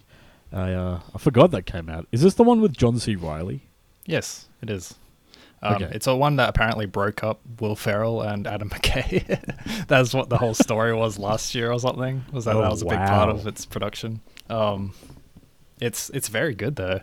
Because I like sports dramas, even though I don't actually follow sports. Like they work on me, and it's a lot more stylish than I expected. Like, I won't say too much about it other than that it is a very, very good HBO drama that, like a lot of HBO productions, is very, very good in most aspects, most qualities. But the editing and like overall like visual presentation of it is shockingly unique and like fantastic. Like it's one of the most like kind of vibrant and sort of like, what's the word, like just I guess like visually distinct shows I've seen in a long time, which I wasn't expecting of a like a sports drama. Like they can be energetic, but it's like it's very distinct in trying to like capture the 80s in terms of like atmosphere, because it tries to have this kind of like crunchy grain that looks like a VCR tapes a lot of the time, that sort of like hazy effect. It looks good, or not VCR, or sometimes, but mostly just like 80s film, like actual film, but it goes really heavy on it. So it's very nice. You don't see it done that heavy very often in stuff made today. So it's but it's and the performances are very good, and it's very I'm glad I watched it. Like I finished the first season yesterday, and then I heard that the show got cancelled yesterday after the second season wrapped up. So I'll get on that soon enough. But it's Will Ferrell, he did it. I keep thinking about because it's very much a drama. The sports element of it is like it's not about following the sport specifically as much, like the game to game stuff. It can be, but it often isn't. But I kept thinking throughout it, because John C. Reilly's like more or less the main character of it, and I keep thinking about the Will Ferrell stuff, and it's just like every other scene with Reilly, who's a very talented actor and had a lot of examples of being a very skilled actor in just film and TV, is like he keeps having these like amazing dramatic performances throughout, and I keep imagining Will Ferrell in the same role, and I just can't. And it's like I keep thinking about like, man, this show would be so incredibly different with Ferrell in the role, because he's just like, I don't think I've seen anything dramatic from him. Not to say he's incapable of it, it's just like I just can't imagine it. Because that's true. Like it's not like they haven't done serious stuff before. Yeah, but it's but otherwise, if that appeals to you at all, definitely go check it out. Otherwise, that's been my week. How about you guys? Well, after a few weeks ago, you may remember Abir talking about Batman the Animated Series. And that has inspired me to also watch Batman the Animated Series. Hell yeah. And It's I'm so having good. a great time. It is so good. I love it a lot. It is so well written. There are some, obviously it's still a lot. Some of the episodes are still kind of aimed at kids. Like you can tell that early on it was trying to figure out its footing, and I'm watching it in the airing order, which is different to the production order. So some things might have been aired earlier than when they were produced. So some of the episodes aren't like you can tell that they were kind of getting their footing. They're trying to figure out what the show would be, but yeah, it definitely is very well written, and surprisingly, there's a lot of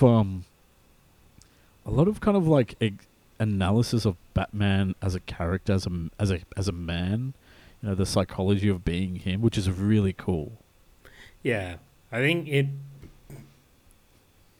the idea that Batman is the real identity and Bruce Wayne is the mask was touched on in obviously some of the comics, but I think in the mainstream, the animated series is really where that got solidified.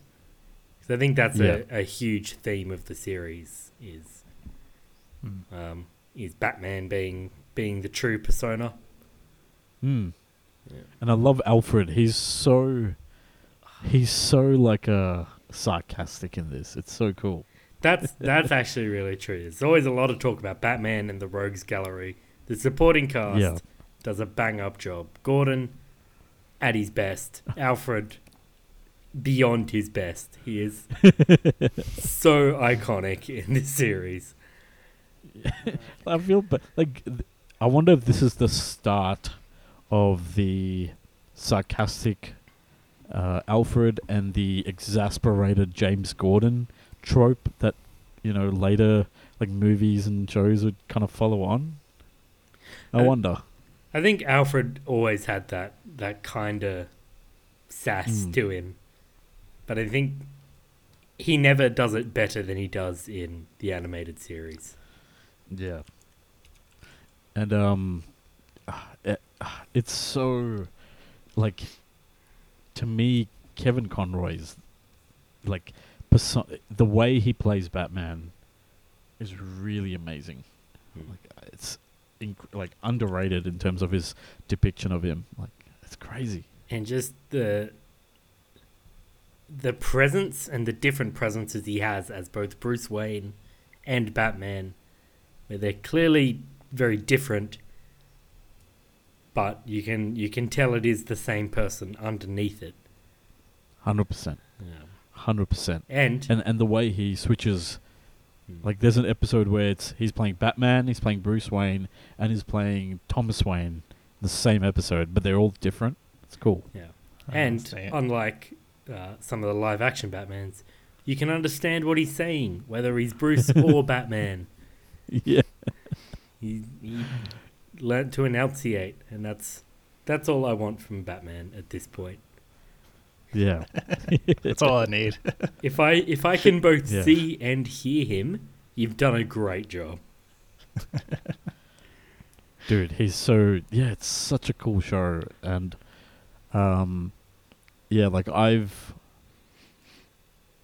it's interesting that this was so Harley Quinn technically didn't exist. Harley Quinn was introduced in this show, and is now like, when you think of Batman, you think of Batman, the Joker, and Harley Quinn, and Harley Quinn comes from this show. Yeah, that's pretty cool. I was reading an article that said Harley Quinn almost didn't make it into the show. The DC executive didn't like the idea of Joker having a girlfriend. Said it was antithetical to who the Joker was. Which I think that's a funny way to put that. We dodged a bullet with that because Harley Quinn is brilliant. Yeah. Yes. Hot take. Harley Quinn, good addition to DC.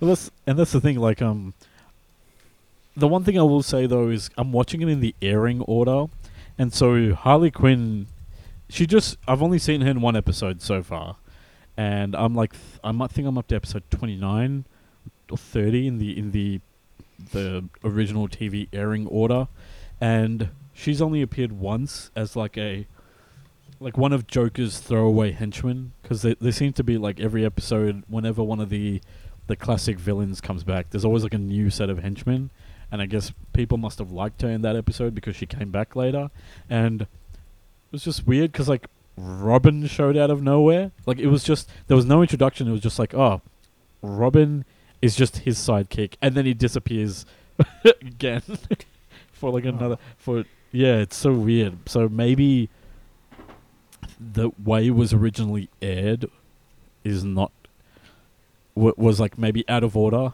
of the way the story was meant to be, and that's why you get a lot of this jarring stuff happening. So yeah, it's interesting to say the least. I'm wondering in the order you're watching them, how that's going to work. 'Cause I know eventually in the series, Robin does go on to become Nightwing. Yeah, because I think he does have a falling out. Yeah. Like, isn't that the origin, right? Like, that's how Nightwing happens, right? Yeah, eventually he and Bruce have a falling out. He goes off to become Nightwing. So I'm hoping they don't have, a Nightwing episode and then the big argument and then a Robin episode, and they've just done it backwards somehow. Yeah, because like they like in this, it was weird because they showed Harvey Dent, like in the first episode of this one. I think it was like the first episode in the airing order is the one with Man-Bat, and that's the first one that was aired, but not the first one produced. And in episode, no, that's the other way around. Is it? Man-Bat was produced first. Air date was the one with Catwoman, which is why I was confused when you said you hadn't met her yet. Because that's the first one I watched. Oh man, see that's annoying that there are two different ways. Oh man, and the first season and like how, like the seasons are weird because basically what they did was they commissioned 65 episodes. Okay, 1 second, because On Leather Wings, which is the Man-Bat one, this is okay, so that's the DVD release order. And, okay, so that's why things are weird. This is so weird. So frustrating. Anyway, but yeah, Catwoman, amazing. And I love the dynamic between Selena Kyle and Bruce Wayne, and parallel with Batman and Catwoman. I think this is a really cool depiction of Catwoman. So I was very happy about that. And let's just say I got similar feelings to probably what you got when you first saw Catwoman. I'd be concerned if it didn't spark some feelings in everyone who watched it. Catwoman is so cool. God damn. Yeah. Yes, because the Catwoman episode technically aired one day before the one I saw, and then the second part of the Catwoman episode was the week after. So it was even aired weirdly. Yeah, it's a baffling order. Why did they do it like this? We may never know. But speaking of... John, you got to watch it. In 2 weeks. Watch it again if you haven't already. Yeah. I'll hit the schedule and I'll watch it in 2 weeks and we talk about it for 30 minutes. This is an animated Batman podcast now. Yes. That's all it is. I'll do my part. Yeah. But speaking of the 90s, what have you been watching a bit? I've been watching Batman the Animated Series and continuing to do so, which is fucking awesome. But I also got the chance to watch Teenage Mutant Ninja Turtles Mutant Mayhem, which came out earlier this month. This is the Seth Rogen produced reboot of the Teenage Mutant Ninja Turtles movie franchise, I guess, separate to the shows and other media that have been going on the side. Like, they've kind of been steadily bubbling on. I actually really liked this. despite the fact that the movie theater we were in had the volume turned down so low that you couldn't understand some of the dialogue, which was really annoying. Oh. But the movie itself was actually pretty fun. I think it's very clearly it's very clear that this movie was specifically made for a younger audience in terms of the depictions of the actual, like, it's cool because it's one of those movies that adults will enjoy, especially if they're longtime fans of the series of the franchise. But young kids and stuff can really get into it because it does a good job of building out the world and telling the story of the Teenage Mutant Ninja Turtles, and it does a very good job of actually depicting them as goddamn teenagers. Like they're using the latest lingo, and they're all on their phones. They're quipping. They're goofing around. They're having fun. I think it was a really good. Like telling of the Ninja Turtle story, and there was like, the voice cast was amazing. I could not tell you any of the kids' names or even April's voice actor, but I could say that, like, Jackie Chan as Splinter, like John Cena, Seth Rogen, Rose Byrne, Maya Rudolph, Ice Cube, like Paul Rudd, in the cavalcade of like bad guys in this movie. Like the casting was really great. The art was really, really fun. It's one of those post Into the Spider-Verse animated movies where it does away with the kind of the Pixar and DreamWorks style of just make everything kind of look like a video game where lighting and everything tries to be realistic, but you're in an animated world. Here they really play with it reminded me a lot of like, oil pastel-y kind of like art and a lot of very crooked lines and weird like kind of proportions on things. It's a really cool take on it, but at the end of the day, Leonardo's the leader, Raphael's the angry one, Mikey's the cool one, Donatello's the smart one. But in this one, he's smart and charismatic, which I think is a bit of a departure. But it was really, really, like, it was a fun watch. Yes, it's not the most deep movie, and it does start off with like kind of like an exposition dump. But given the fact that it's like written for young kids, I kind of forgave it because it had a lot of like fun goofs, cool set pieces, like good changes. Like characters actually evolve, and like Leonardo transforms and becomes a better person and things like that. So it does a lot of things right, and it was a lot of fun. And I encourage people to check it out. I think it's going to come to Paramount Plus later this month.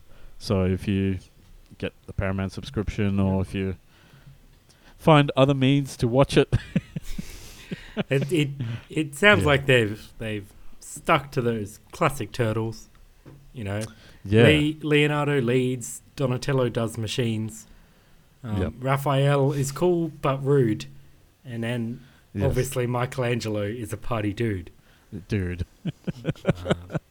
Teenage Mutant Ninja Turtles. Teenage Mutant Ninja Turtles. Teenage Mutant Ninja Turtles. And I think there are, speaking of Heroes in a Half Shell. I was waiting for that. I think some of the themes from the original video games, like on the Super Nintendo and the Sega Mega Drive, like I think they're kind of like they use as like musical stings as like ringtones or like things in the background.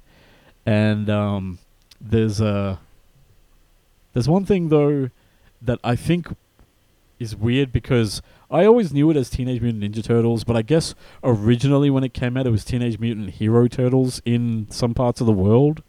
So I'm not sure if it was done here as well, but I know the UK had it like that. Weird. And so they referred to it like that at one of the points in the movie where you're like, okay, I bet in the US they say Teenage Mutant Ninja Turtles instead. Okay. Which is weird. Wow. But yeah. Yeah, I when I was a kid, I used to go over to my family friend's house, and we'd play the Sega Genesis, the Sega Mega Drive beat 'em up Ninja Turtles game. And I used to play as on his TV looked like the yellow turtle, but turns out it was probably Michelangelo. I think he was like the orange one. So, I have fond memories of Ninja Turtles, and I grew up watching the Ninja Turtles show, TMNT, which came out I think it aired in like 2002 or 2003. So like when I was like a kid, I would watch that before school. So, old man of beer again. This is your old man of beer moment for the week. No, I was super into that too. I remember they got like new like different dimension magic weapons or something. Yes, apparently, love like that in shit. season 4 or 5, they did the whole dimension traveling thing where they went into some like interdimensional tournament or something. Yeah. I just remember one of their allies got turned into like a horrible blob, and they never resolved that plot line. He was just a blob forever. Forever Like, stuck it was in just this other dimension. Horrifically miserable sort of end I for feel this bad for him. for this fun comic relief sort of friend to the turtles, turned into a blob, and just that's where it ended. So many plot lines in that show just never got resolved. So as a result, they ended really miserably. Well, that's the thing. I think. So I am not sure if this character's the plot of the movie has to do with the ooze gets out. It's created a whole bunch of mutants, and then fast forward 15 years later, you got the TMNT, you got the cool dudes, you got the turtles, and then you got like, a whole bunch of other mutants being led by a character called Superfly. But I think this is the first time I think this is a new character. I don't think he's like Rocksteady, Bebop, like they've come back from the older kind of Ninja Turtle stuff. But I think this character is a new character for this movie specifically. I couldn't find him being referenced in like the comics or anything like that. Okay. But yeah, unless I'm completely wrong. I don't know. I can't find anything. Also, I just I don't know where it was. I was probably watching some YouTube video, and like learning about the fact that Teenage Mutant Ninja Turtles was originally devised as a spin-off of Daredevil, and like the origin story being that the ooze, like the chemical ooze that created Matt Murdock's kind of gave him the superpowers and made him blind, was the same ooze that kind of dripped into the sewer, and created the turtles. And that, like, Master Splinter was a riff of Matt Murdock's sensei, Stick. So it was cool. The whole thing was supposed to be a parody, which is, why Daredevil fights the hand, the turtles fight the foot. Fight the foot. But no one goes for the head. You couldn't say that back then. So yeah, no, I like listen. It is. There are some moments where you're like, oh, it's a little bit cringy, but it's funny. I think everyone knew what they were making. They weren't trying to make anything too deep or too too preachy. It's just a lot of fun, and yeah, I'm excited for the inevitable sequel that'll come out because spoilers. There's a Shredder Man around somewhere. I don't know. Stop me if you heard this. He's a man who's got knives on his gloves. Oh. Shreddy Krueger. Spoilers. Shreddy Krueger. But yeah, no, I really enjoyed it. I'd encourage you guys to check it out. Well, when you can. I'll get onto it as soon as I'm done with the animated Batman. Dude, so with the Batman, there's like the first season's 65 episodes, then you got 20 episodes and 24 episodes. I didn't realize that. So apparently after the first 65, it becomes Batman and Robin, like the adventures of Batman and Robin or whatever. Like, that's so weird. I didn't realize I could go on still a the same show. whole thing on this. They changed the title because then it's considered a new show. Because once a show goes past a certain number of episodes, you have to pay your actors more. That's okay. a Screen Actors Guild rule. Okay, Which is why, gotcha. if you look at a lot of, those old Disney sitcoms and Nickelodeon sitcoms, they go to, 65 episodes, and then Sweet Life of Zack and Cody becomes The Sweet Life on Deck. Gotcha. Where you get Gotcha. the real adventures of Sabrina rather than Sabrina the Teenage Witch. Gotcha. There's Gotcha. a lot of it about. Little fun Hollywood accounting for you. Yeah. Well, I know that I've the Mask of the Phantasm, which is the live action, not live action, sorry, the feature film adaptation of the Batman animated series. I just got that on like the 4K re-release on Blu-ray because of course it got taken down from streaming while I was looking for it. So I'm gonna, I guess, finish the show and then hopefully by that time I'll have some sort of device I can play the disc and I'll watch it because apparently it's a good movie. Like it's actually a very, very well made movie. So that should be fun. Yeah. Well, maybe I'll transition from Batman to Turtles with that 2019 Batman versus Teenage Mutant Ninja Turtles. I That wonder if seems that like was a good way to do it. Yeah, There's 3 why of not? those comics. There's 3 of them. They were quite good, apparently. Okay, well there you go. There you go. Yeah.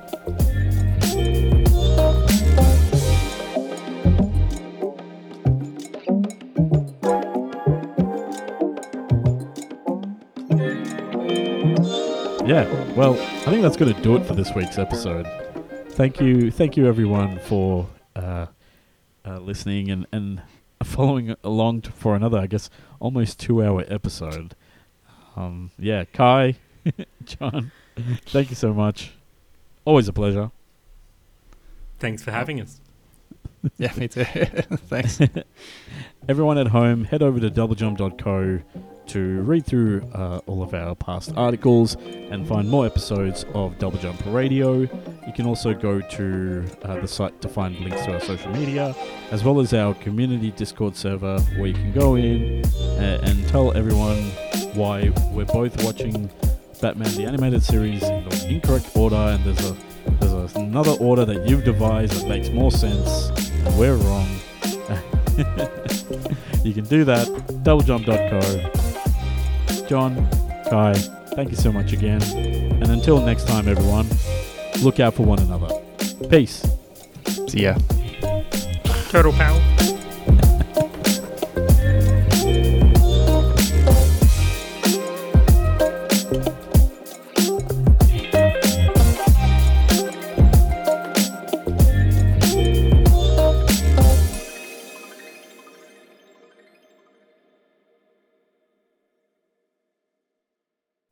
Cowabunga.